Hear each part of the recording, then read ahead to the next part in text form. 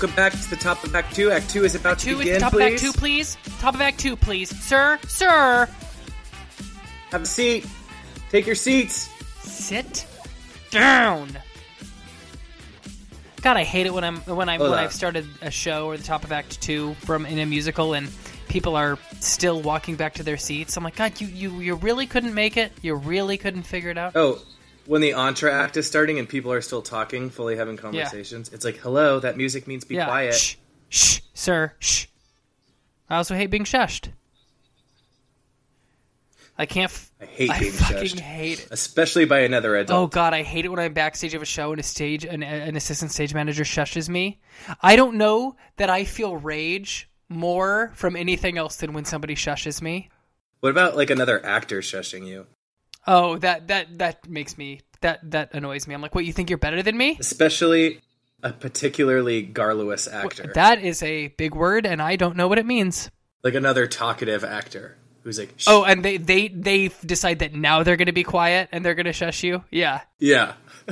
Oh, God, that makes me crazy. I hate that. I created a meme about that when you're telling a story backstage and somebody shushes you. Yeah. I did one, too, with a cat. It's fun. I'll post it. It's a funny one. Oh, man. Because there are always those assistant stage managers that, like, shush you even though you know that, like, there's no fucking way that the audience can hear you. There's no way they can hear you. There's this person that I have worked with many times, an assistant stage manager, not many times, but a few times. And it doesn't matter what's happening. If they hear any sort of noise whatsoever, they will, if you listen at any point backstage, you can always hear her or him going, shh. I hate that. Do you prefer the shh or the shh? Oh, no. I don't like a shh. God, all of it makes me mad. Oh, I hate that. Well, because it's got a healthy dose of condescension in it as well. You're certainly right. That's exactly what it is. Shh. It's what you do to a child who's arguing or who needs to calm down for nap. Yeah, that's what you do to a sweet babe who needs to lay down for rest. I don't like when other actors tell me what to do. They're management, so I tend to not get as upset about that. But when I'm going to give them the side eye, but I'm going to do it. Yeah, I'm going to do it. But when it's another actor or something, my go-to, I heard from Grey Griffin, who is a voice actress for many Cartoon Network and Nickelodeon shows, and she's also a stand-up comic. Anyway, what she says is, "Oh, I'm sorry, are you an adult telling another adult what to do?" Oh, yeah. See, but now that you told me that, it's just going to make me angrier when somebody does that to me backstage. Well, then you just say that. Yeah. Well, and a lot of ASMs are young adults. Again, they're management, and I know the stage manager is coming down on them, so I cut them a little bit more slack. Yeah. But when somebody just got done, like, I don't know, making a fart joke to somebody else, and then you laugh and they go, shh, I'm like, oh, did you want me to hit you? Because I'm going to hit you. Was this an invitation for a brawl? My impulse is to rumble. Yeah. We are now in a fight. God, you know what? I'm getting kind of pissed right now. God, my butt's getting really itchy right now. I'm like thinking about times this has happened to me lately, and I'm just getting angry. And not even just shushing, but like, guys. Well, because they hear any noise at all, and they assume, noise. You know what really made me mad? Okay, I was doing a production of My Fair Lady, and I was in the quartet for My Fair Lady. And if you've ever sung like barbershop style music, which I know you have, Tim, it's fucking hard. So we would have to rehearse our song every single day before the show. And what we do is we would go backstage and then we'd go under the stage to like this really dark, quiet room. And that was where we would rehearse the song, make sure our harmonies were tight, blah, blah, blah. And I remember we would walk backstage, at like half hour, whatever. The audience is filling in. They're talking loudly as they're filling in. They're reading their programs. They're excited for the show because they know that Alex Stewart is going to be featured. And we're walking back to our dressing rooms, quietly singing our song in harmony. And I remember the assistant stage managers couldn't stand it. They'd be like, shh, you guys have to be quiet. They can hear you out there. And I remember, I never said anything, but I remember just thinking, no, they can't. No, they cannot hear us. The curtain is down or whatever. We're far enough away from them. They're all talking. It's loud. We are 2 walls away from them. They cannot hear us back here. Use some common sense. It's just like, take a chill pill. Take a chill pill. God damn it. It's like when you're angry and somebody tells you to calm down. If there's one surefire way to piss me off, it's to tell me to calm down. Okay, noted. God, I'm just ready to fight someone right now. I know, it can be very, very annoying. If people are being loud backstage, I get it. Like, this is the thing. I really feel like if you're an actor, just don't tell somebody what to do. Don't shush them. Don't correct it. Just like you wouldn't give a note. Stage management will take care of it. If that person is being too loud, it is not your responsibility to shush them. Oh, now, if other actors tell you to be quiet? Yeah.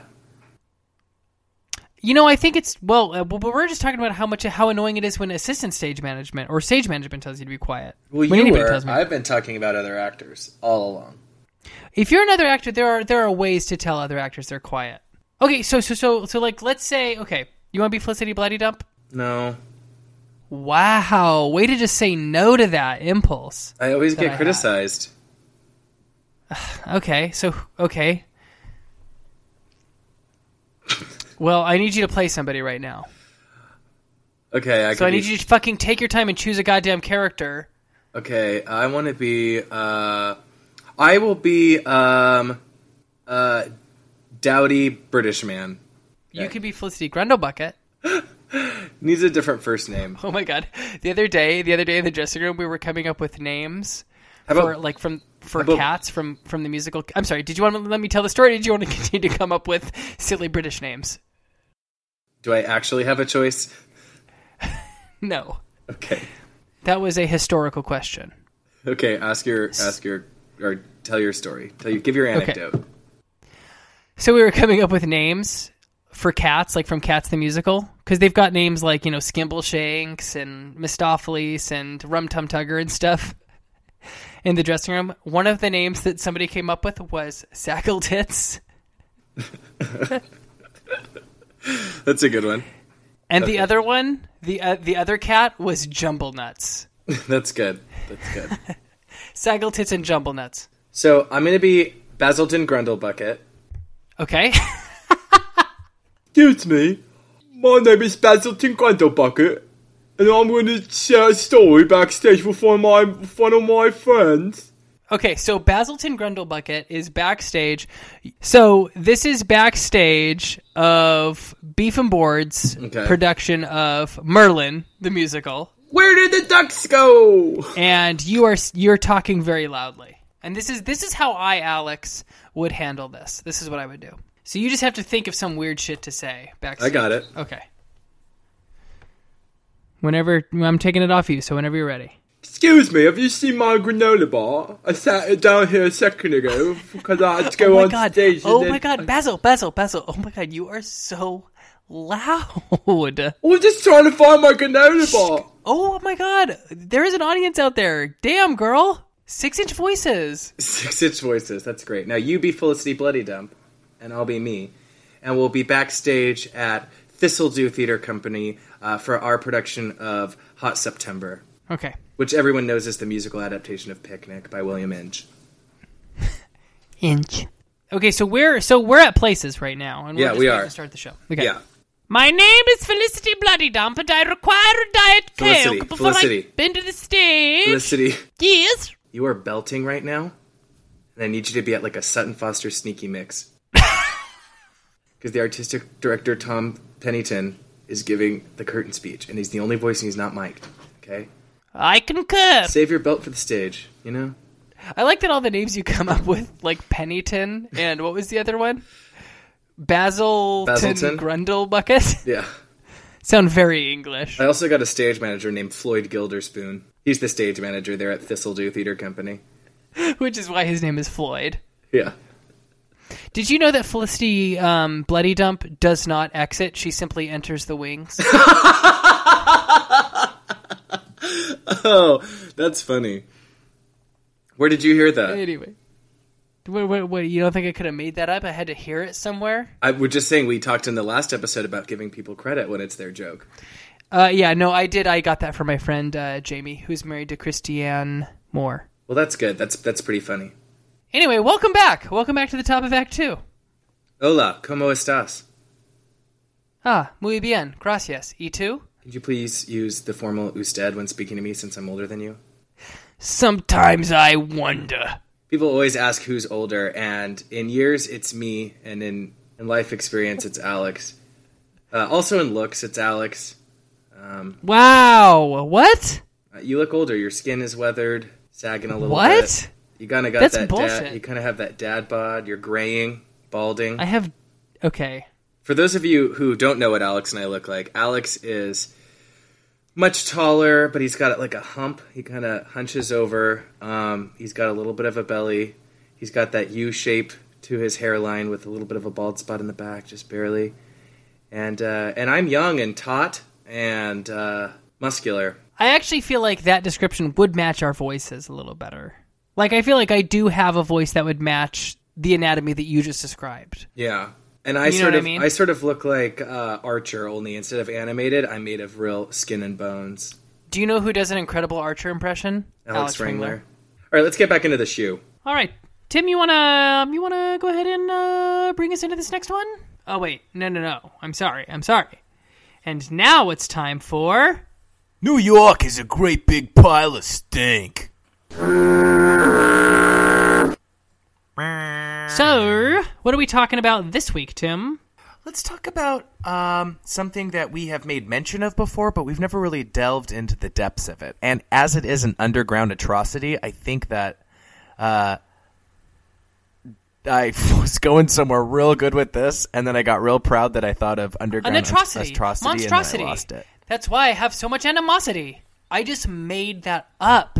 That's very good. I want to talk about the subway. Okay. And I'm not talking about the place where you can get a $5 foot long. No, this is the real subway in New York City. Arguably one of the grossest places you have to be when you're in New York. I was doing laundry yesterday, and I threw my backpack in that I use pretty much. I carry it around with me everywhere in New York, and I haven't washed it since I've been in New York. I also use it for rehearsals and shit like that. But I threw it in the laundry yesterday and washed it, and I thought, I need to wash my backpack once a week, at least, when I do my laundry. Because it sits on the floor of the subway, and not only would I not want to, like, set my backpack down on my bed, I don't even want it on my couch, or really too far into my apartment. Yeah, that's true. That's true. Speaking of setting things down, so you have to put your bag on the... Speaking of setting things down... in relation to the subway. Don't put your backpack... If I can give any advice to anybody who hasn't moved to New York yet or who is new to New York and just hasn't figured this out yet, do not put your backpack on your bed or on your couch. You're not realizing it, but it's cockapoo-poo. It's been on the subway floor. It's been on the ground of the platform. It's been on the ground of the train. It's yucky. Don't do it. Also... Oh, yeah, It's yucky nar. Also, don't set the seat of your pants down on those little wooden seats on the platform. I see people doing that. I see perfectly normal, good-looking people doing that, and I'm like, what are you doing? You're going to get bed bugs from that chair. Wait, don't set the seat of your pants? Yeah. Wait, don't what? sit your ass down on those little wood seats in the subway platform.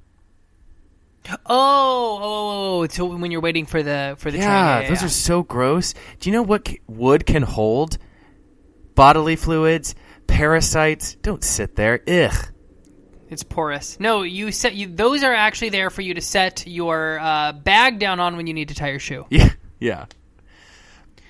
But I wouldn't trust it. I'm sure you're okay. Like, if worse came to worse and you really had to sit down, I'm sure you'd be okay. But I just feel like it's like... I sit down on them. Do you? Oh, they make me so nervous. Sometimes I gotta fucking sit. There should be more of them. They should put metal ones in that can be easily wiped down or sprayed down. Yeah, metal or plastic. Yeah. Sorry, plastique. I guess the thing about it that kind of chaps my ass is that the subway platforms in the wealthy parts of Manhattan are very nice. Oh, yeah, like on the Upper East Side. Have you been to that station? I can't remember what it is off the top of my head, but there's an Upper East Side subway station that has like a really... we must be really deep down underground because you ride an escalator up to the top and it is like 4 stories. Yeah, it's over on like... Do you know what I'm talking about? Yeah, it's like off the queue on 2nd Avenue. Yeah, that's it. That's a new. And now the thing about that is that's a new subway line. They just added that a couple years ago. That got finished a few months before you actually moved to New York. And it's nice. It's really, really nice. And I understand that, like, obviously the new subway line that they're building is going to be nicer than, the one train line on, up in Harlem where we live. But our stop on 145th is such a freaking disaster that when it rains, it pours. There's a video that I posted. It is, if you just YouTube it, it was pouring rain, and I remember this day that this was taken. I was actually heading out of New York to go work in Connecticut. I work as a painter's assistant. Picture the monsoon season, or monsoon scene. That's from what it looks like. Jumanji. So I left out of town on the Metro North, and just a couple hours after I left Manhattan, I saw this video posted from our subway stop on 145th of this water just pouring down the stairs into the subway platform. It just flooded, just completely flooded, because the subway is such a piece of crap. Well, I don't know what that has to do with the subway being crappy. The fact that there's no way for the water to drain out? Oh, well, that I guess. But, I mean, it coming down the stairs is because it's a staircase that leads from the above to the below. Well, yeah, but, I mean, but the thing about it was that the subway was completely flooded. Like, there's like 6 inches of water in the subway platform. Yeah, the subway is not hiding at all that you're going underground. It's all, like, moist and hot and, like, stinky. It's pretty gross. It's like you're going into the sewers, really, to get on a bus. There's a reason why you get sick when you first move to the city. There's a reason that happens, because it's so filthy, and then when you get on the subway car itself, everybody, oh my God, when you go and hold onto a pole and it's warm because somebody else has been holding onto it for so long with their sweaty, clammy hand. Ugh, blah. Yeah, I gotta start carrying hand sanitizer around more. Yeah, I do too. I mean, I don't... Because God forbid you were holding onto the subway pole and then like, oh, I got a hangnail, and you like bit your nail or something, and then you just put your yucky, disgusting subway hand in your mouth. Oh my God. Yeah, that's gross. I mean, and we've had people who have gotten bed bugs and stuff like that. That shit you can get that from the subway. Bed bugs? I mean, I don't see why not, but that's awful. Oh my God. If you have a backpack, you know what I mean, and then you set it down, they can get into your backpack. You bring your backpack inside, Yeah. That's how it happens. That is. So what we're trying to say is to be horribly fearful of the subway. Yeah, that's what we're going for. I'm not offering any solutions or anything like that. Here's the thing that really skins my knees about it, is that it's expensive. It's getting more and more expensive to use the subway. Okay, so to get a Metro card, so just like one trip is $2.75 for a one-way. Okay. And that was recently raised. It was? When was it raised, does it say? Before you moved to the city. Okay. Like before January of 2018. So recently within the past, 2 years. But here's my gripe with that is it costs, so even if I only need to go 2 stops on the subway, it's costing me the same amount as if I want to go all the way into like deep Brooklyn from where we live, which is like an hour and a half on the subway. Really? Can you take one train ride all the way into deep Brooklyn? Well, you can transfer, but you don't have to buy another ticket to transfer. Oh, yeah. That's or another pass. True. You know what I mean? So it's $2.75 no matter what. I feel like they should be charging you for distance. Also, you know what's kind of fucked up? World hunger? You know when you accidentally get on the wrong direction and you have to come back up? You have to go through a turnstile again. Yeah. So if you don't have an unlimited pass, that mistake is costing you almost $3. Yeah, that sucks. And further, you can't scan your thing again, right? You have to wait a certain amount of time. Oh, if you have an unlimited card, you have to wait like 18 minutes. Yeah, 18 minutes to get back through the subway so that people don't share swipes. Yeah. When people ask me for swipes, if I have an unlimited card, I always swipe them in. I haven't ever swiped anybody in. I don't think anybody's asked me when I was able to, but I have held the door for somebody, which is just as bad. Oh, the emergency exit door? I must have slid somebody in on my way out before. Like when I was going to work. Yeah, exactly. Once you get off, you don't need to use it. When you get, I love how there's the emergency exits for every stop, and they say, emergency door, do not use, or siren will sound, or something like that. And everybody just goes through it. There's no sound. There's no siren. Yeah, but really, and nobody tells you not to. It's easier than trying to get people, because some platforms only have like 3 turnstiles. Oh yeah, and if I have luggage or groceries, but also people are trying to get in and people are trying to get out. It's stupid. People are stupid. Unlimited monthly unlimited monthly. Wow, I'm sorry. I believe that I smell toast. I think I may have just had a stroke. Unlimited monthly cards cost $121, which when I first moved to the city they were $116, and then an unlimited weekly card costs $32. Yeah, that sounds right. I usually do the monthly. Yeah, me too. I just get the unlimited monthly because I think it pays for itself. Here's the thing that makes me crazy, though. The other option is to just, you can buy like a quick Metro card, you can buy a Metro card where like you just need one real fast. You know, I actually don't really know why they offer the option, but you can you can get like a preloaded card. You can either add time to a card, which would be the unlimited cards, like the weekly or the monthly, or you can get one that's like for a certain amount. Oh, the white cards. But the amounts. But the rate cards, but the amounts that they come up with are like so bizarre. Like one of them is like you can get a $9 card and you get like an extra $1 if you get the $9 card, so it's like $10. But it's $2.75 every way you go, each time you go.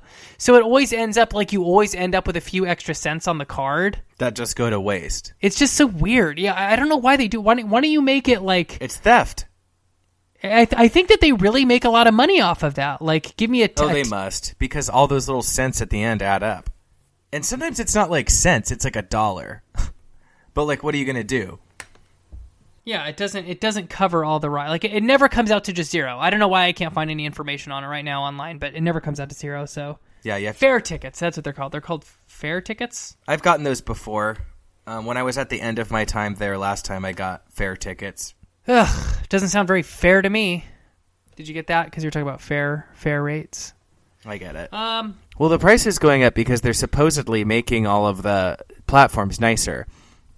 So when I left, they were working on 88th, and I want to say they were working on 88th, and they had just finished 110, and 110 looks really nice now. You know what? I tell you what. As long as the subways keep getting nicer, but man, I'm getting impatient. Well, it better not take so long that by the time we finish them, the ones that were first at getting redone are now shitty again. Well, I think that's kind of what happens in New York City. I think it's kind of cyclical. If everybody could we all just agree to stop pooping on the walls of the subway platforms? I don't know, my dude. I don't know if that's a promise I can make. I don't know. I don't know. Why is it so gross? If people would just take care of their things, that would make a big difference too. You know what I mean? Like little things, like not spitting gum out on the platform, subway platform, or like making sure that you don't write in graffiti all over the walls. Yeah, just checking in to make sure you're not doing that. Yeah, because actually, mostly like you can't really blame people for how gross the subway platforms are. You can, as far as like someone's taken a leak on the Metro card machine. That's one thing, but the tiles also, you look at the tiles and it's just water damage and sewage from the streets and stuff like that. It's just old.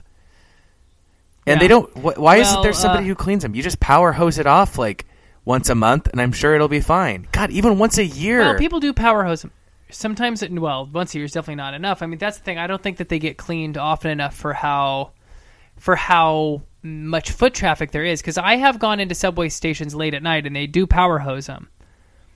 But so you weren't in New York yet, but at the end of June last year, there was... I was in New York at the end of June. Like last year. 2017. Because an A train derailed up in Harlem. Oh. And it injured 34 people. Jesus. And so just a few days after that, Governor Cuomo declared a state of emergency for the subway system. So they've been working on it, man. I mean, but it's like, how does it get to that point? How did it get so bad? You know what I mean? And actually, just like a year after that, a ceiling collapsed in the subway at the Borough Hall subway station in Brooklyn. Oh man! You got the fucking ceilings falling down. Not to mention the fact that the trains never run on time. It's just, it's so okay. So to wrap all this up, so this doesn't just become like a big long bitch fest. Oh yeah, we wouldn't want a tirade on this show. Just make sure that you always carry hand sanitizer. Yeah. Give yourself at least 3 hours to get anywhere you need to get in New York City, and make sure that you wear a helmet. If you're visiting New York or planning on moving to New York, use City Mapper. It tells you what train to take. It gives you many options of which different trains you can take, how long it's going to take to get there. It's usually pretty accurate. Which car to sit in. Yeah, it's usually pretty accurate. And it also works on the street. If you're just walking, it tells you exactly which direction. It's a lifesaver. I use that. I have to say also, learning to sit either in the middle, the front, or the back of the subway is an important skill to learn. Because I didn't realize that it was an issue at first, because you didn't think about how long the subway train actually is. So long. And there was times where I would be sitting in so to go to and from Times Square on the ABCD line, I have to sit in the back of the train. And what I didn't realize is if I sit in the front, then when we arrive back home in Harlem and I come up on the surface, I'm about 3 blocks further away than I would be if I sat in the back of the train. Yeah, that's crazy. What a difference that makes. I love the people on the train who just like insist on reading their book, even though it's completely packed to the walls, and they're still fucking holding their book like 3 inches away from their face because they just have to read on the subway. Like, this is not a good time for you to be reading a book. The subway's too crowded right now for you to be reading a book with your elbows out. Oh, yeah. I see what you mean. You mean when it's really crowded. Yeah, when it's really crowded, you kind of just have to sit there and listen to music. Or listen to the Nobody's in New York podcast, which most people do. Yes, listen to the Nobody's in New York podcast. I was going to say I like to listen to Joshua Henry sing songs from Carousel, but the Nobody's in New York podcast is definitely my first choice. Yeah, that's the best way to go, really. Anyway, so Subway, make sure you got some hand sanitizer, take your vitamins, Bring yourself a chair. some time. Bring a chair, which we've done. We definitely did bring a folding chair onto the subway one time, which you can see video of on our Nobody's in New York Instagram and Facebook. All right, this has been New York is a great big pile of stink. All right, how about some Long enough. Enough! Silence! I can't take this shit no more. Something that has gone on long enough for me, and I'm sure you'll tend to agree with me, are people trying to upsell you. Not upsell. Upsell you. Or trying to get you to subscribe to their crap. Yeah, it's kind of just a part of life nowadays, especially in New York. But what was it that brought this on? Like, how did you? What made you decide that this was going to be the subject? So today I went to Barnes & Noble to pick up a book for a friend for Christmas, and the lady who was checking me out, I'm sorry, lots of ladies were checking me out. The clerk, when I was purchasing the book, Drop Dead, kept trying to get me to give money to stuff, and the first was to join their secret club or whatever. And I was like, oh, no, I don't have... no, thank you. And then she was like trying to get me to buy a book to donate to an elementary school, which sounds very sweet and all, but I give elementary schools enough of my time already. And then she was like, okay, great. So she rang me up for the book. She rang me up for the book and then said, I just need your email address. And I assumed it must have been for my receipt or something. So I gave her my email address. Right.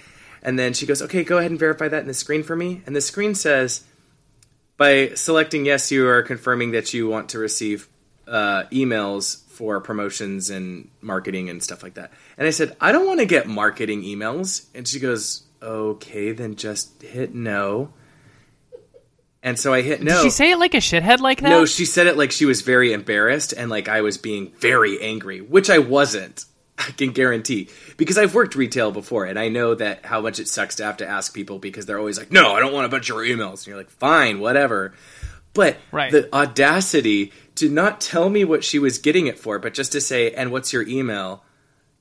Like, she was going to sneak me onto that list so I get a bunch of book emails. Dude, I get the amount of emails that almost my entire inbox is full of emails from places like GNC or like, I don't know, BuzzFeed or like things where I'm like, like, I don't even open these. Yeah. Starbucks. I get emails from like so many things that I can't, Like my entire inbox is just full of emails from places that I don't need them from. Somehow, I never open them. I get texts from Roundtable. Like, how did you get my number? You don't even... You get texts from Roundtable Yes. Pizza? Oh, that's really weird. I know. Mom does too. Yeah, I'm surprised you don't. That's really it makes me crazy. You can't you are and that's how they get you. I think when they email you the receipt, that's how they have your email address and they can continue to send you emails. Well, what I do have to say is not everyone, because at Urban Outfitters, when we started emailing receipts, we were trying to get people, to save paper and therefore the environment and all that. And people didn't want to give us their email addresses because they were afraid it was going to add them to the list. And I was like, no, I assure you it's just your receipt. We're not putting you on a mailing list. Oh, well, good. Well, I guess it's nice to know that some companies are still upright like that. Well, I'm not saying that they're upright. I'm just saying that they're potentially not putting you on a mailing list. Now they might, though. I don't know. I haven't worked there in a couple of years, but... I mean, I went shopping at Bloomingdale's once to buy clothes, and I suddenly have emails from them constantly about promotions that I don't care about. Yeah. And it's always stuff like, buy one pair of jeans, get another 10% off. Like, it's like, who cares? Yeah. I once thought about Birchbox, and I get emails from them. Right. Well, exactly. That's the thing, is there are some things that I'm like, I have literally only talked about s'mores, and now I'm getting advertisements for s'mores on my phone. Like, that's a thing. Let's all acknowledge that that's a thing, because it is. Like, it simply is. Yeah, I think we all know that. If you talk about, like I'm probably going to get advertisements for pickles and peanut butter now. Yeah, probably. Maybe not in the same advertisement, but, And yet, on my... all those people talking about the Nobody's in New York podcast, and we can't get any free advertisement. Yeah, what's going on with that? Oh, man. Yeah, so sick of it. You know what I love? I really appreciate, especially this time of year, the Salvation Army people. They stand there, they ring their bells, and they just wish people Merry Christmas. And I can give them some change, or I cannot give them some change. Yeah, exactly. And they don't judge you when you walk past them, because they know how many times a day you probably see one of them, and you run out of change eventually. God, I tell you what, those people with the clipboards, when they've got a clipboard, that's when you need to really look out. Those people who are with the ASPCA or like the subscription gentleman like Scrooge has to encounter in Christmas Carol. Yeah, like the character that I play, or like what's the other one? The ACLU, like those types of like any like organization like that, like they will run after you. They will chase you down the street to get you to sign up for their thing. I had this one guy, I was walking to get some coffee with somebody. I was meeting up for coffee, and this guy, I was kind of lost, so I was walking up and down the street, as I tend to do in New York, back and forth, trying to figure out where the fuck I was supposed to be going. And every single time I passed this guy, he would not stop hounding me to stop and talk. And I was like, dude, I'm in a hurry. I don't know where I'm going. Leave me alone. Yeah, you gotta fight those people. Well, I did. I kicked him. Well, good. I spat on him. Bad on him. Shat on him. Oh, you shat on him. Oh, okay. And then I sat on him. Oh my god. One year at Pride, I went to a State Farm booth to get like a sweatband or some free piece of shit that I didn't need or really want, but it was free. And, like we were talking about the crazy people who come up just to get free stuff. Yeah. Anyway, yeah, that was you. Yeah, that was me on this occasion. And I still get emails all the time from State Farm. I don't even remember giving them my email address. Because that's the thing. As somebody who works as like a brand ambassador, that when they're giving free stuff out, which is almost never worth it. It's always something you could buy at like CVS for like $1. You know what I mean? It'll be like or at the Dollar Tree for like $1. It's just some piece of crap, and like people go crazy for it. Like people will line up for a free tube of chapstick. You know what I mean? Exactly. It's like it's not even that good of chapstick. You know what I mean? But it's free, or like a bouncy ball. I've had people go crazy over bouncy balls. I worked in You know activation that was a food truck that was doing like popcorn and floats, and they had like a prize wheel, and it was outside of a business for that specific business. And we would get people who would somehow make their way into the line and slip past us. And as they came up, we're like, we have to check their badge. And they'd be like, oh, I just waited here for 20 minutes and I can't even like participate. It's It's like, well, why'd you wait 20 minutes for a keychain or some popcorn? Yeah, why are you waiting so long for this? You could have waited less time and only paid a tiny bit more money at the bodega for popcorn. Right, it's insane, and the goal for a lot of these places when they hand out this piece of crap, and I have, oh my god, for free popcorn, people go crazy. I'm like, popcorn is one of the cheapest things that you can buy. Yeah. It costs not even $1 for a bag of popcorn, and it takes 2 minutes to make. I mean, I don't know why people go crazy for it. They get in line or they ask for an extra one to bring back to their coworker or their friend, and the goal with all these places is to get you on their mailing list. That's always the goal. Yeah, you know what though? I'm never really excited. Like, free food on the street of New York does not invoke excitement in me. I'm like, ooh, let me not go to Well, we weren't handing it out on the street. Well, we were. Oh. Well, yeah, but you said you were in front of a business. Well, yeah, we were in front of a building. Oh, okay. Still, like, I mean, I don't even want to buy food from the street vendors, let alone get free kind. Yeah, I know. They should pay me. Although I do like the smell of those nuts. Okay, here's something that really bothers me. Something that really, really milks my toast. When I order something off of Amazon, like for the apartment, just say a plunger. A plunger. Although that's probably a bad example because I don't poop. But we'll just say that. I order a plunger, and then I immediately start getting emails about discounts on Amazon for plungers. Yeah, that doesn't make sense. What I do appreciate is when they're like, people who bought what you bought also bought this. Yeah, that I guess that I understand. I do like that feature, because sometimes I'm like, oh, I didn't know they made that too. But yeah, it's like, well, no, I already bought a dresser. I don't need another one. Yeah, that's literally the last thing, like literally the last thing that I need right now is another plunger. I've just bought one. You know that. I know you know that. So why are you sending me advertisements for more plungers? Excuse me, it's advertisements? Sorry. Yeah, so I think all that's gone on. Long enough. So, we have a very special guest today for our interview, and I get to be a part of it, which is a nice change from the last few weeks. Yeah, it's been a while. So we have with us today the illustrious Robert. We're going with Robert for the start, right? Yeah. I'm so nervous. I know. This is going really well. Already. Off to a very good start. Alex, you do it. You do it. Okay, we have Broadway's Robert Cuccioli with us. Robert, welcome, man. Thanks, Alex. Good to be here. And Tim, good to be with you too. Yes, and I was going to say see you, but I can't see you. We are recording from the housing at Goodspeed, and Tim is still lost in Sacramento. Very lost. It is our day off, so Robert, or we'll say we're familiar, so we use the abbreviations. Bob and I are doing Christmas Carol here, Connecticut Christmas Carol at Goodspeed. You are our Scrooge, and I asked Robert a couple days ago if he wouldn't mind being on the show, because we've had some pretty cool guests on, but you've done some pretty cool Bob was the original Jekyll and Hyde, which started as a national tour, correct? Well, it started. It had different incarnations before that. Oh, okay. It originated at the Alley Theater in Houston.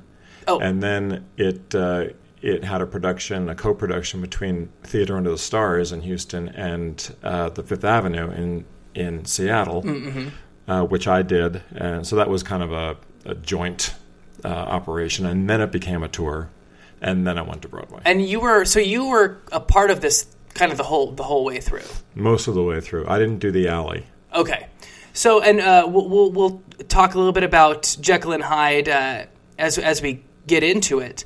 So you originated the role of Dr. Jekyll, and which you were nominated for a Tony for. You also won the Drama Desk Outer Critics Circle and what is FANY award? What is that? I don't know, the Fanny Award. I just I joke about that, saying it's for best butt on Broadway, but it's I share a dressing room. It's actually a fan-based award. Okay. It's a People's Choice award.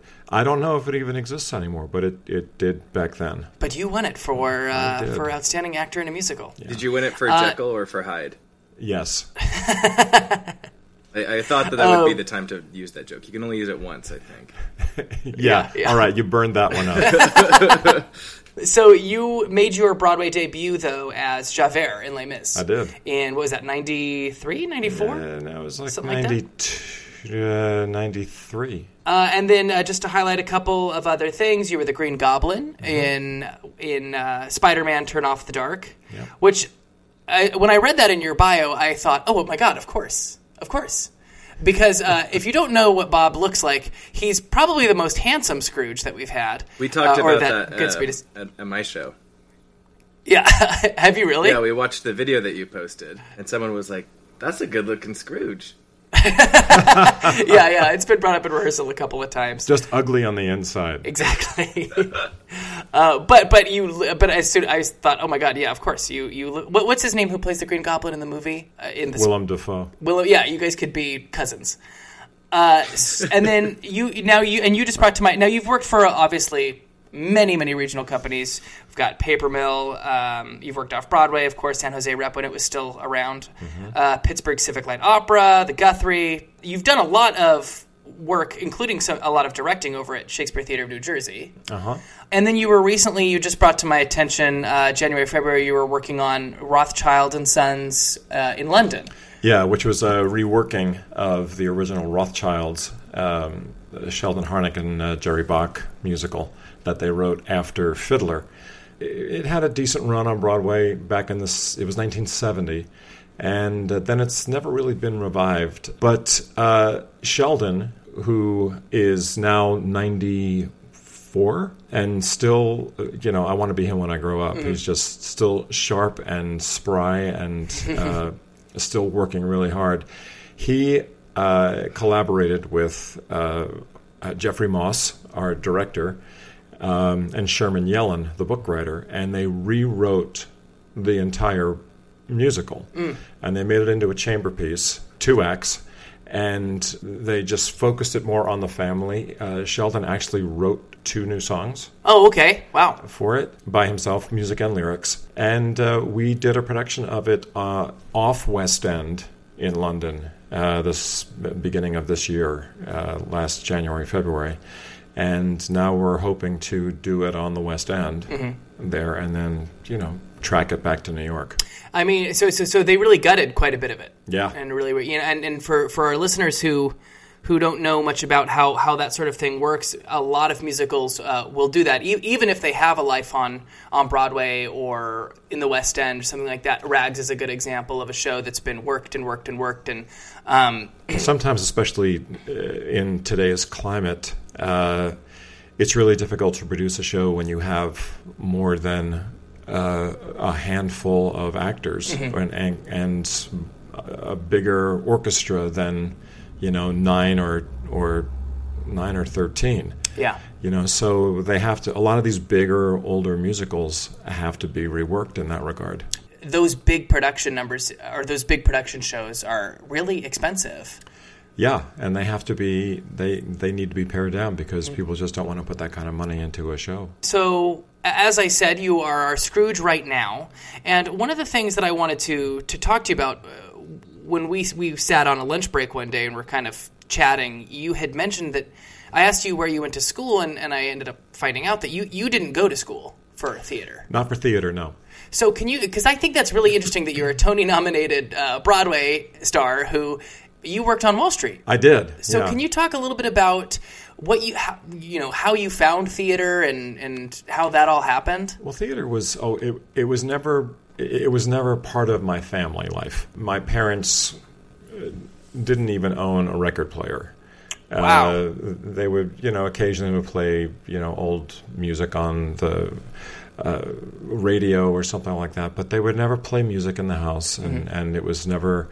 I think they took me to one Broadway show, which was Irene with Debbie Reynolds, and you can imagine that was not the thing that moved me into theater. But it was always in my life for some reason. I would do Glee Club in elementary school, and I did community theater. I was part of a rock band. It was a 50s band, and we would rehearse in my basement. I would sing when I was mowing the lawn, just so the lawnmower would drown my voice out, so nobody would hear me sing. So I don't know where it's great training for the 9 show weeks. I don't know where it all. Yeah. If you can sing over a lawnmower, you can do anything. So I don't know where it really came from. And then we actually, a couple of friends of mine and I went to a Catholic high school. Where it was, the girls' high school was separated from the boys' high school, and the girls' high school was doing Oliver, actually. Oh, okay. And a friend of mine said, they need some warm, breathing male bodies to be a part of it.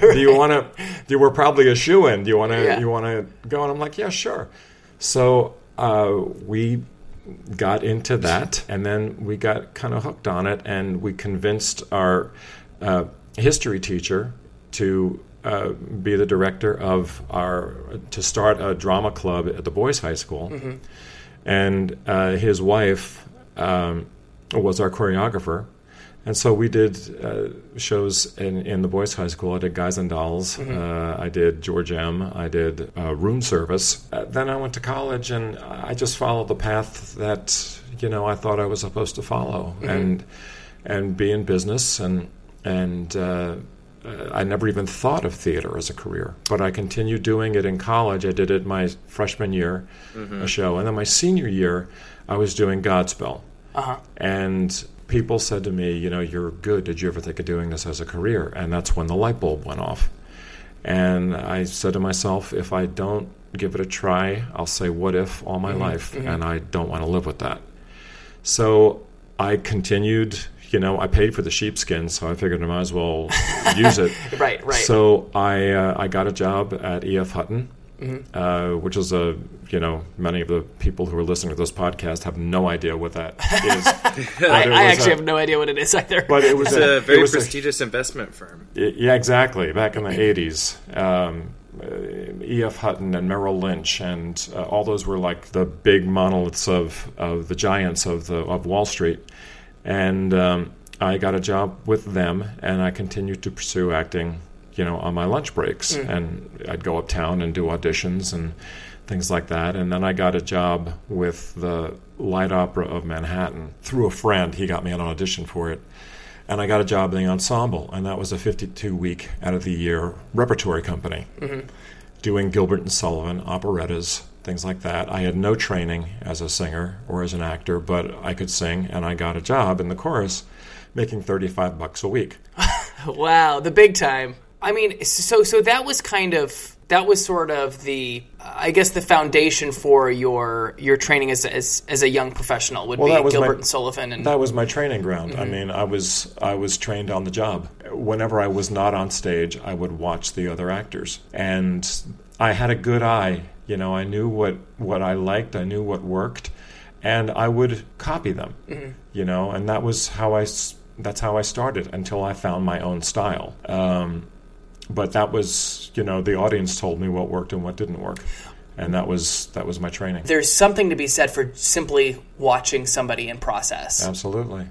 How did you sort of find your way to Les Mis and your career on Broadway? Well, after about a year and a half of working at the Light Opera of Manhattan, and continuing to work at E.F. Hutton, I finally quit E.F. Hutton, and then did this full time. That must have been kind of scary.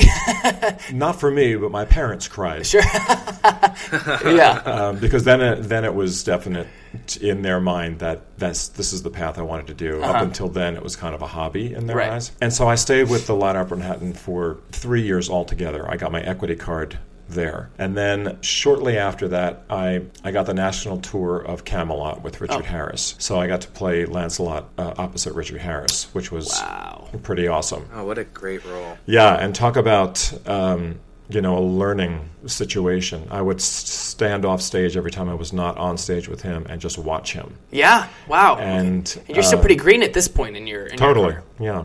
But I knew what I didn't know, so I just watched. and learned as much as I could. And it took about 12 years before I finally made my Broadway debut. And that was a fluke, actually. I wanted to do Les Mis like nobody else. When I heard the music to that, I was convinced that I needed to play Enjolras. Oh, okay. So I auditioned for that show probably about 6 times for Enjolras, and I never got hired. And then one day I was auditioning for something else. I can't remember what it was. And Richard J. Alexander, who was the general manager of Les Mis at that time, was producing this. And he was in the room. And I gave one of the worst auditions of my life. I sounded horrible. And I walked out of there with my tail between my legs. And as I'm walking towards the stairs and walking down the stairs, I hear the pitter-patter of feet behind me.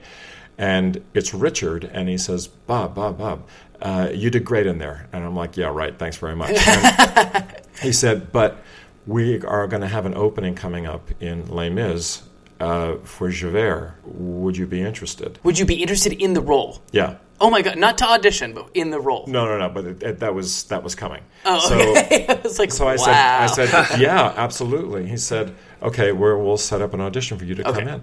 So he had me audition. I sang Stars, and he said, you're going to play this role. I don't know when just yet, but you will. And within, 3 or 4 months, I got the phone call. Wow. Yeah. I love that you brought up how many times you auditioned for it. Our last interview, my friend Jordana, who is just going into the Hamilton tour, auditioned for that show about 12 times before she finally got cast. Yeah. How did you find out? What were you doing? What was it? I was actually doing a very amateurish production of Camelot in Gulfport, Mississippi.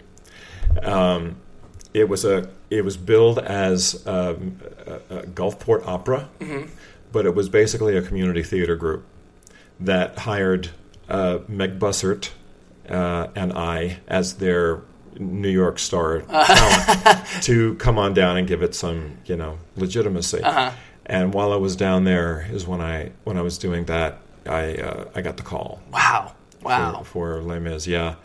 And it was an extraordinary event. I mean, it was the show that I wanted to do more than anything. Yeah. And I was surprised about the role that I was ending up doing it. Yeah. I mean, had you ever even considered? Never considered Javert. Wow. And how long did you do that on Broadway? Excuse me. I did it for a year, 1 month, and 2 days. A year, 1 month, and 2. But who's counting? And no, well, the reason that I know that they signed you to a 3-month contract because it gave them an out. If they didn't like who they had hired, and they kept renewing my 3-month contract, and I just renewed another contract when I got Jekyll and Hyde. Okay. And so Richard J. Alexander, who didn't have to do this, let me out of my contract. Wow. To do Jekyll and Hyde because he knew how important it was. Yeah. So that's actually a perfect segue into Jekyll and Hyde. You say you had gotten Jekyll and Hyde, but it had such a life before it went to Broadway. You said you were in Texas, you were in Seattle, and then toured. So how when you got it, what was the plan? This is going to go to Broadway, but we need to do a lot of work with it. We want to tour first to get some buzz going out, or what was that process like? I think the hope was always that it was going to come to Broadway. I don't remember how I felt about that, as whether I knew for certain that was happening or not. Okay. Or I certainly wasn't jaded enough to think that it wasn't going to. Sure. Now you talk to older actors about but now, talk to me now. And it's kind of like, right. Just give me the contract, and I'll let you know that it's going. Exactly. I'm sure you've been a part of a lot of projects that are supposed to go to Broadway. Oh, well, yeah. Every reading that I've done, one of them has gone anywhere. So right. So I've watched you create Scrooge here at Goodspeed, and you created Jekyll and Hyde, and you also created the Green Goblin. You've created a lot of roles, and so how do you approach that, creating a role? It depends on the role. I don't have any specific style so much. I mean, if it's a physical role, I will generally work from the physicality first, okay, and find that, and then work my way in. Okay. if it's a dramatic role, and I probably do this anyway, even if it's a physical role, because it's just something that I do, is I work from the only known, which is me. So I put myself into the situation and just work from myself, and that's the only thing you can really do. Does it feel any different than playing a role that you didn't originate? If I'm playing an iconic role, like if I was playing, not that I would be cast in this now, but if I was playing the King in The King and I, certainly Yul Brynner's performance would stick in my head because it's iconic. Exactly. My biggest concern would be to do justice to the role, to give what I feel people expect of it, but to also make it my own. Which is really challenging, to get such an iconic performance out of my head and just work from myself. I'm better at it now than what I was when I was younger, but there's a big difference when you're playing a role that is known, that has a certain attachment to it from another actor, and when you're creating something that there is no blueprint for. That must be freeing. Totally. And it's exciting because, I'm making the blueprint. They're going to have to incorporate your performance in the future, inspired by certain things that you've done. I'm sure people feel that way about playing. You direct Jekyll and Hyde all over the place now, and I'm sure a lot of men feel that way when they approach that role. I don't know. I've never really asked them, but I would imagine. What is it like playing a role that I created? Are you intimidated by me? But I imagine it would be weird. I mean, if I was in their position, I would feel, I don't know, it would be challenging. Yeah, absolutely. But people have come in to audition for the role, and they sing "This Is the Moment" standing right in front of me, and I'm like, dude, I give you kudos just to do that. I mean, that takes a lot. That's something I'd have to hard hold for on me to to do. piano. Tim was just saying, as we took a little break for a second, that one of his first auditions in New York, he was so nervous for, he had to literally hold on to the piano. Just the callback, the initial audition, I was like, oh, this is a shot in the dark. Here we go. It's when you're in the room and there's like 12 people that it's like... Yeah, that's when it gets a little more intimidating. Yes, right. One of the things that I loved about watching you in the room, Bob, is how free you are playing in the space. When we were first, there's the opening section of our show. Bob comes out as William Gillette, who's from this area in Connecticut, and he sort of sets the tone for the show. And watching you play around with William Gillette, all the props and everything that were around, it was so hilarious. It was always new. It was always different. You were so open in the space. I know for myself as an actor, it's taken me quite a bit of time to feel that comfortable in a rehearsal space, especially when you've got a company of actors watching you do it. How have you sort of found that comfort in the rehearsal space, and what has that been like, figuring out how to just really take ownership of a rehearsal and of a character? That's come with age. I've gotten to the point where I kind of have said, oh, well, I know who I am and I know what I do, and I need to do this the way I'm going to do it. This is how I need to work, and this is what you bought. So let me do what I need to do, and I'm going to take the time that I need to do it. So are you telling me, and stick with me here, that when you create a role or when you create any sort of character, you bring yourself to the character? Yeah. It's almost like everything I learned in acting school was true.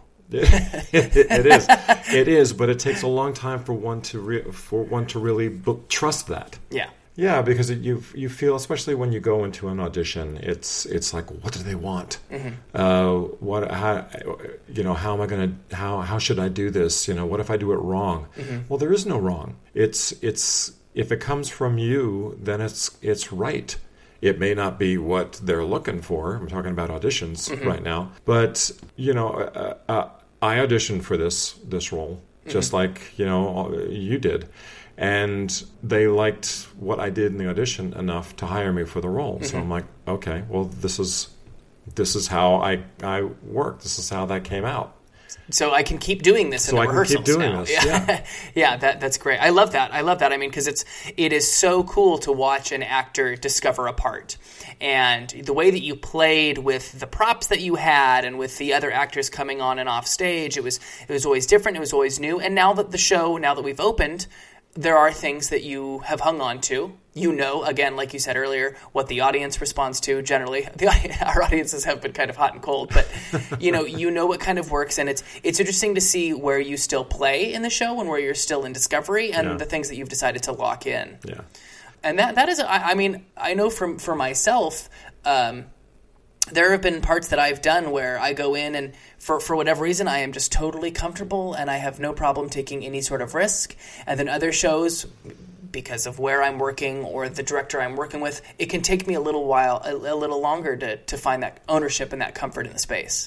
Yeah, you also have to be given the permission, and meaning that if you're in an environment that you feel is safe, that gives you the permission to play. Absolutely. And that's the director, that's the producer, that's the choreographer, that's your castmates. I mean, if you feel that people are judging you or feeling like you're wasting their time, if they give you that impression, if the director is constantly finding everything that you do is wrong, then you're going to be tied up in knots. Yeah, absolutely. But if you're given, if the places that you're given is a safe space to play and to create, then everyone's going to blossom.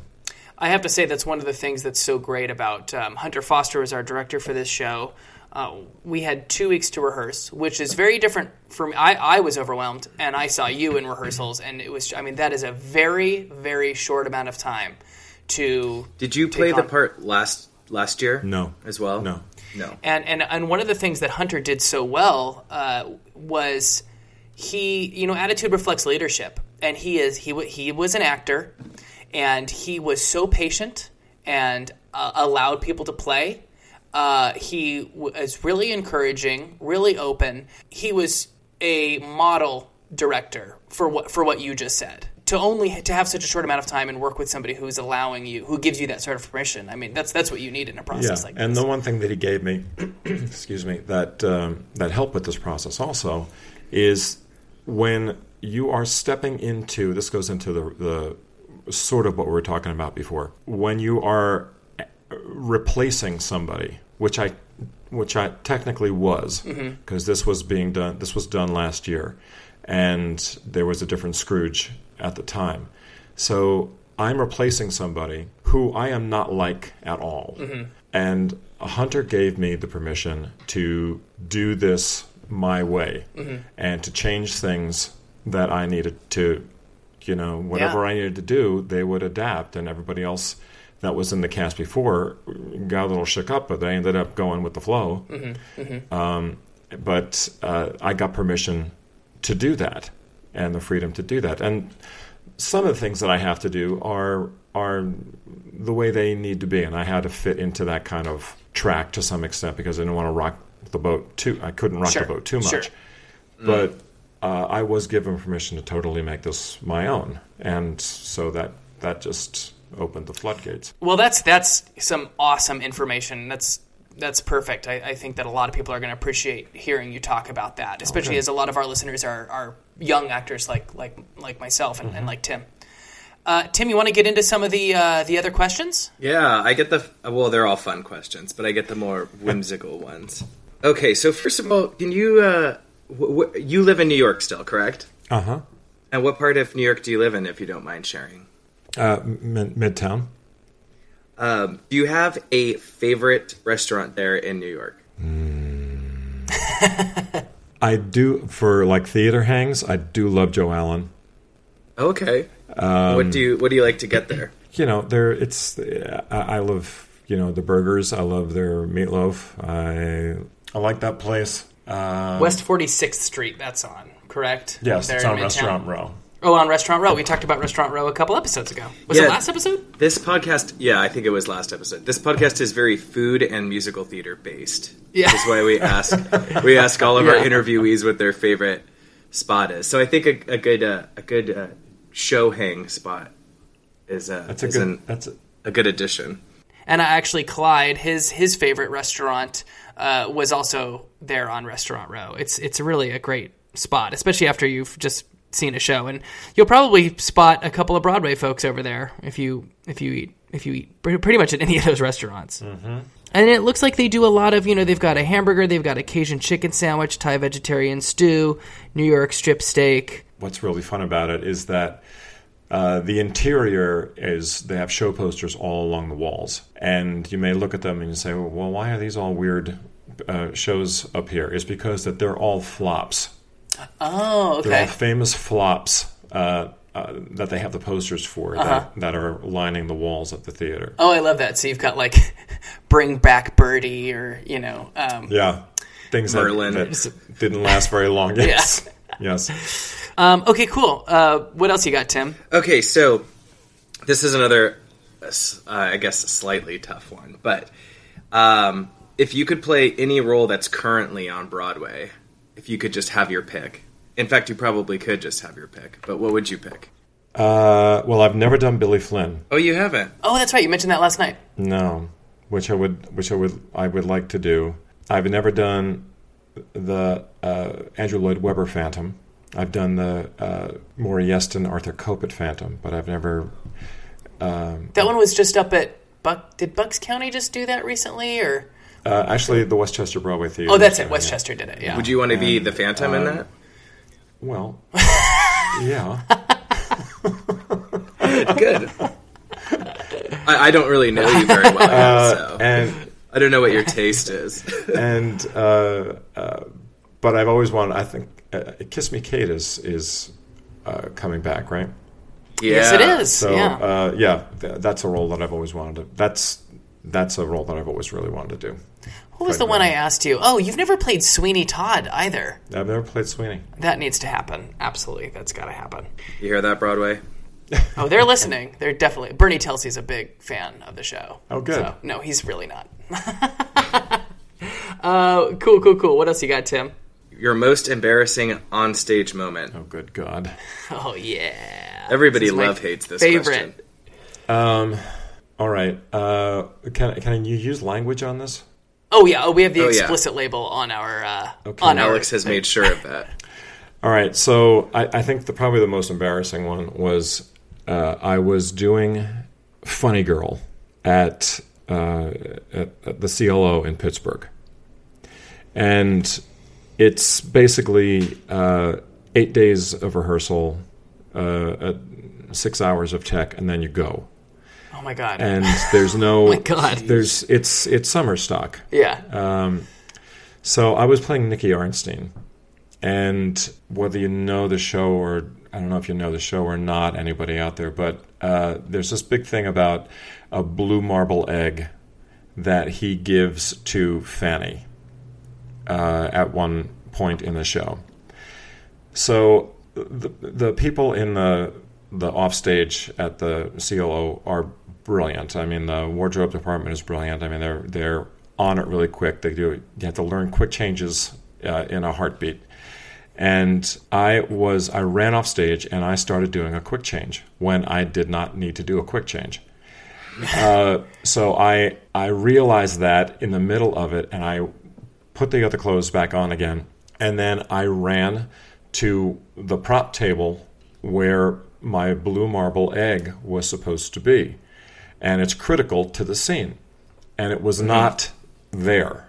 It was not where it was supposed to be. And this is during a show? This is during the first performance. Wow. With an audience, which was our opening night. There are no previews there. It's like your opening night is your opening night. And so it was not there. And so I said, "Where's my fucking egg?"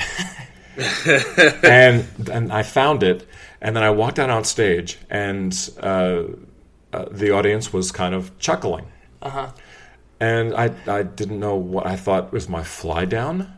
I didn't really know what was happening.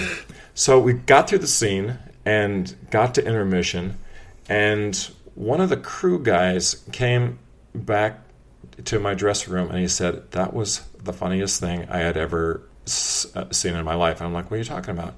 He said, "What you said." Oops. I said, the audience heard me? And he said, yeah. Oh, it was a guy in the orchestra. He said, yeah, your mic was on. Oh, my God. So the sound guy was learning the show, too. His face was in the book. And he knew that I had the first line in that scene. So he had my mic up. And I should have been on stage. Right. And I was not on stage because I was looking for my fucking blue marble egg. That's the name of this episode. Where's my fucking egg? And so that's the worst. That was the worst for me. That's pretty good. That moment has become kind of like urban legend in Pittsburgh. Where's my fucking egg? I heard, and that's why we have the egg hunt every year in Pittsburgh. Yes, that's right. I heard a really funny one about a Les Mis tour. That one day, for some reason, on the national tour of Les Mis, so there's a part, if you're not familiar with the show, where Gavroche interrupts all of the students as they're singing that General Lamarck is dead. Everybody's singing, and he says, listen, everybody! And they all stop singing, and in complete silence he says, General Lamarck is dead. And it's this big, pivotal moment in the show. Well, one day on the tour, whoever this kid was many years ago playing Gavroche was not where he was supposed to be. They all stopped. All the students stop singing when they're supposed to stop singing, and all you hear over the speakers in a 2,000, 3,000 seat theater is, I'm gonna miss it! I'm gonna miss it! Oh no! Oh, that's so sad. And then they just go into, Lamarck is dead. That kid was let down by his wrangler. Yeah, I think Michael Thomas Holmes told us that one in the dressing room the other day. I love a good microphone is hot when you're not on stage story. Not yes. Love it. All right, Tim, we got one more question. Who do you know in the prom? Oh, I know Brooks Ashmanskas and Beth Level. Of course. Oh, yeah, Of Beth. course those are we go way back. those are the two you know. Yes, the two lunatics. I know both of them. Have you worked with Beth? Yes. Okay. I just love that. You know what, Tim? I just and I've realized. worked with Brooks too. Oh, okay. Yeah. We need to ask Clyde. We need to ask him because I didn't ask him. Oh, who he knows in the prom? Yeah. All right. Have you seen the show yet? No. No, me neither. It looks like a lot of fun. It does. It does look like a lot of fun. Have you ever worked with Casey? Nicola? Yeah. No. Okay. We're on a first name basis. Me and him. We're very close. Yes, I can tell. Well, it has been a breath of heaven interviewing you here today, wow. sir. Okay. Yeah. This is the moment. You were only allowed one of those. Oh, this was a different style Jekyll and Hyde joke. This was more musically related. Okay. Well, thank you so much, man. It was a pleasure. People can find you. Your website is robertcuccioli.com. Uh-huh. And that is Robert, spelled how it sounds. Cuccioli is C-U-C-C. I-O-L-I. There you go. And you're not on Instagram or the social media, correct? No. I'm on Facebook. I have a fan page on Facebook. Oh, okay. So check out the fan page on Facebook. But no, I haven't done Instagram yet, but I probably will be. Amazing. All right. You guys were great. It was fun. All right. Thank you so much, sir. Bye, everybody. Bye.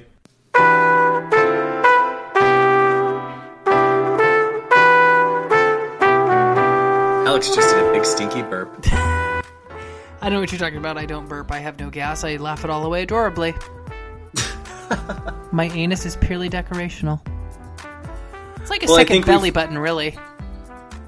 Oh, okay. All right. Yeah. It's adorable. And clean. Like a staircase that leads to nowhere, huh? Yeah, pretty much. Pretty much. Or like a doorway that leads to nowhere, huh? Yeah, that's what it is. It's a doorway, yeah. Final thoughts. Final thoughts. Okay, what is your final thought, Alex? Oh my god, I just had it and now I forgot it. Oh, my final thought. Your final thought. Yeah. My final thought is I do love New York City. Actually, I'm about to close my show here. You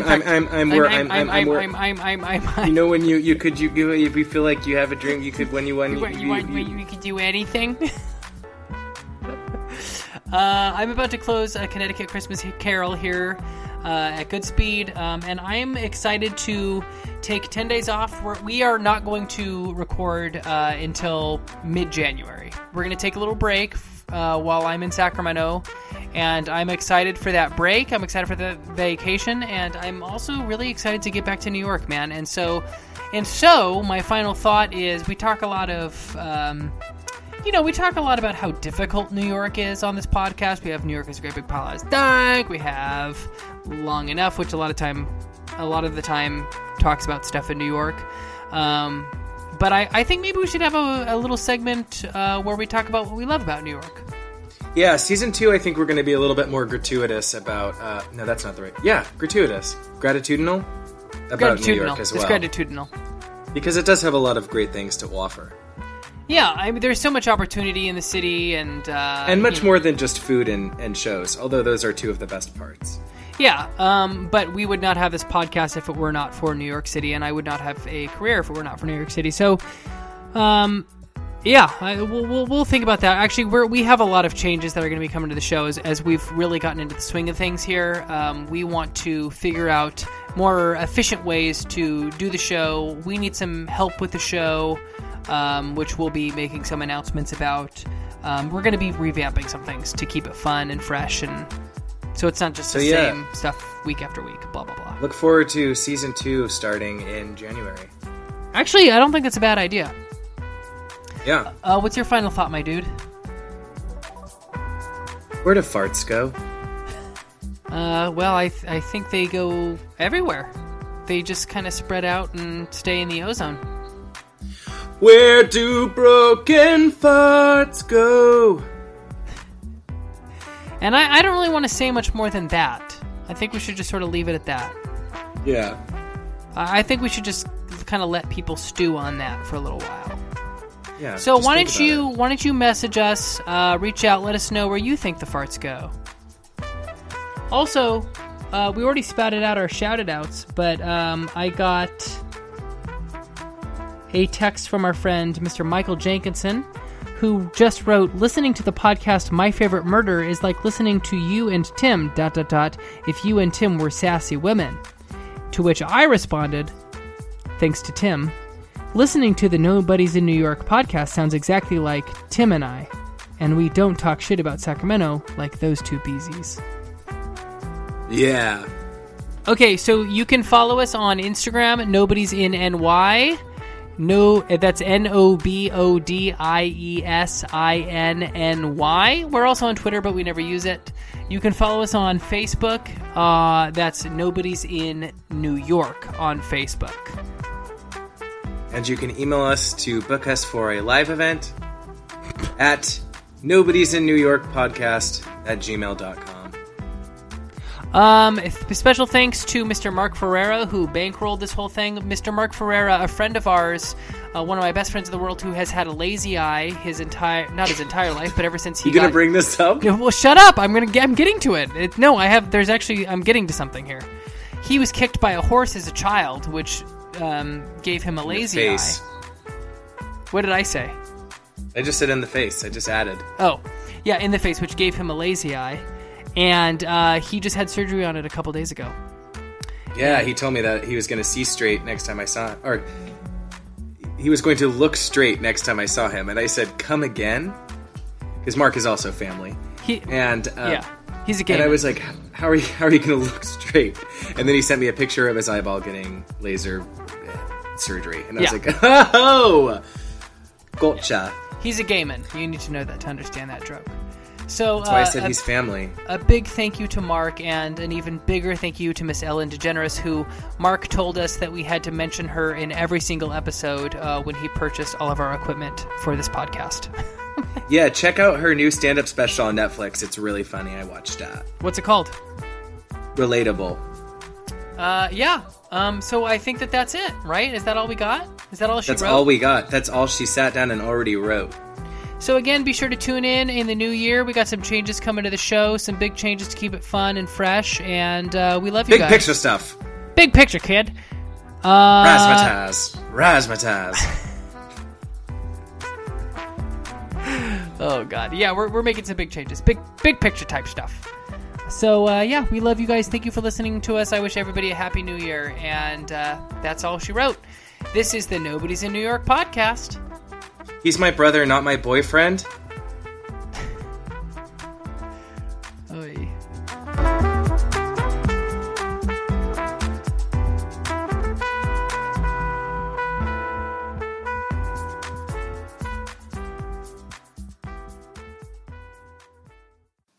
That's good. That ended well.